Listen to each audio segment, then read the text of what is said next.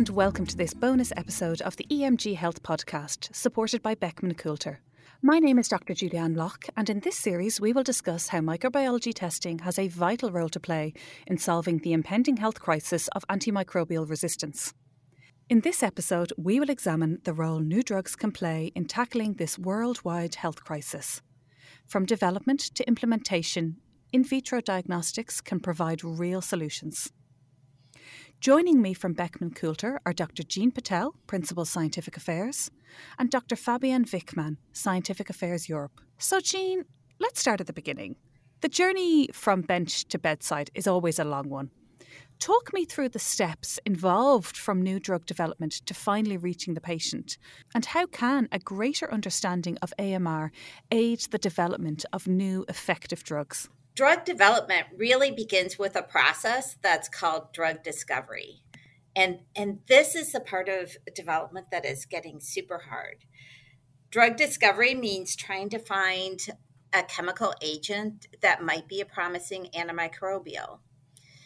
And typically these have been found in nature, and they've been developed into antimicrobial agents that can be used in patients. The drugs we have today can be traced back to 5 or 6 major classes of antimicrobial agents. And within that class, all the different drugs are related to each other. And that's because it's actually hard to find these antimicrobials. And once you find one that works, you can just change it a little bit if resistance occurs. And that's how we got to the menu of drugs that we have today. So we need to start looking for antimicrobials in new places where we haven't looked before, because we definitely need new drugs. There are a lot of reasons why a drug might not become an antimicrobial agent. It might be toxic, it might not be that efficacious, or it might not distribute in the body very well. And then it's not a great drug for treating infections in all parts of the body. Once that agent's been found, then there's a really long road ahead. Drug development occurs in 3 phases. These phases are meant to assess the safety of the drug, the efficacy of the drug, and how that drug compares to other kinds of treatment that are currently standard of care for treating infections. That whole process takes about 10 years. So that means that we are waiting a long time for these new drugs to come to market. A pharmaceutical company is investing a lot of money in developing these drugs.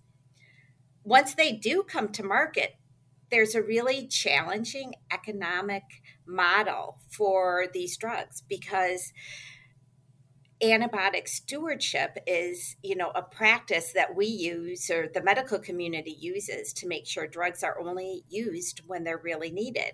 And that means these new drugs that come to market are put on a shelf and only pulled off when they're absolutely needed. And if we didn't do that, then resistance would develop too soon, too fast, and we would lose the efficacy of that drug. So almost all pharmaceutical companies today that invest in antibiotic development are getting assistance from organizations like in the U.S., it would be the healthcare, the HHS part of government that is funding these drug developments. There are also organizations like CarbaX, where drug companies are getting funding for drug development. Because we are seeing such an increase in antimicrobial resistance, and we know what kind of drugs, what kind of drug activity we need to treat these infections, there are ways to actually design drugs to make sure that we are getting the ones that are going to treat the infections that we're seeing today. Great. So there's a multitude of things really going on there. I liked the point you were making about antibiotic stewardship and that idea of just, really being selective of what you use and when you use it, so that we're not speeding up the process of AMR. Fabienne, the pandemic has really shown us that it is possible to rapidly get medications to market in the face of a global pandemic. And this really only happened because the world was focused on a solution. What are the challenges normally faced when trying to get new drugs to patients? So I'll start actually with the point of view of us as IVD manufacturers. So if we want to develop an assay for a new drug. So if we want to be able to provide testing for AMR for a new drug, then we have to develop a new assay.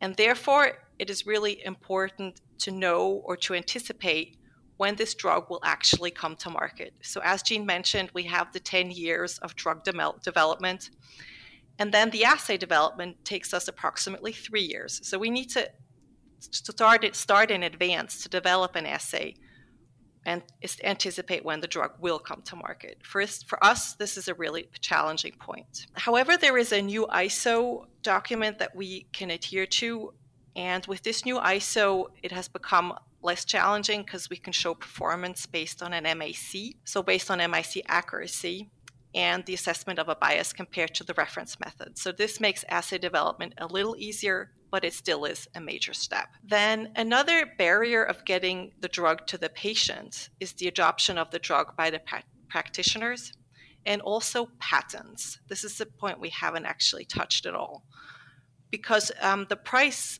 of treatment using a patented drug is always higher compared to a drug for which patents have expired. One example of this is the treatment of a patient with ceftazidime avibactam. Ceftazidime avibactam is a newer drug inhibitor combination, and the treatment for the patient is about 50% higher compared than a treatment with colistin. Colistin is a really old drug, and it has been associated with toxicity. Therefore, we should actually get away from using colistin. But if it's cheaper, then the adoption will be slower of new drugs, of course. So for patented drugs, the patents can be extended, which makes the use of the drugs even more, it postpones the use of the drugs even more. Does that make sense? So usually drugs are adopted in the US first, and then they are applied in Europe. And the adoption and availability in the rest of the world are very slow sometimes. However, there are programs. For example, there's an NGO called GuardP, which is actually situated not very far from my house. And they're working very hard to get a new drug inhibitor combination called cefepime-taniborbactam, also available in low-income countries. At Beckman Coulter, we're working hard to have that drug available on our panel as soon as it comes out. I guess that's really kind of the key point, isn't it? That it's all well and good focusing on the adoption of new drugs, and that's really important, to find new drugs that are going to be maybe either more specific to particular pathogens, that will reduce the risk of AMR. But really a key part is for, governments and health organisations across the globe to raise awareness more and more of the problem of AMR, so that clinicians are more selective in what they use and patients maybe are managing their expectations a bit better in terms of not expecting to get an antibiotic every time they have an infection. Thank you to Jean and to Fabienne for expanding on the vital role microbiology and indeed microbiologics can play in contributing to the development and rollout of new drugs to fight AMR. The interdisciplinary approach is what is needed to overcome this global crisis. And there's no point in providing new drugs to clinicians if we don't have useful ways in deciding when to use them. We can't continue to use a sledgehammer to crack a nut. For now, that's all we have time for in this episode. However, there are 3 podcasts in this series and all are available on our website. If you enjoyed this episode, be sure to check out our archive for more episodes just like this one. Also, be sure to subscribe wherever you get your podcasts. We release new EMG podcasts every Friday. Take care, stay safe, and goodbye for now.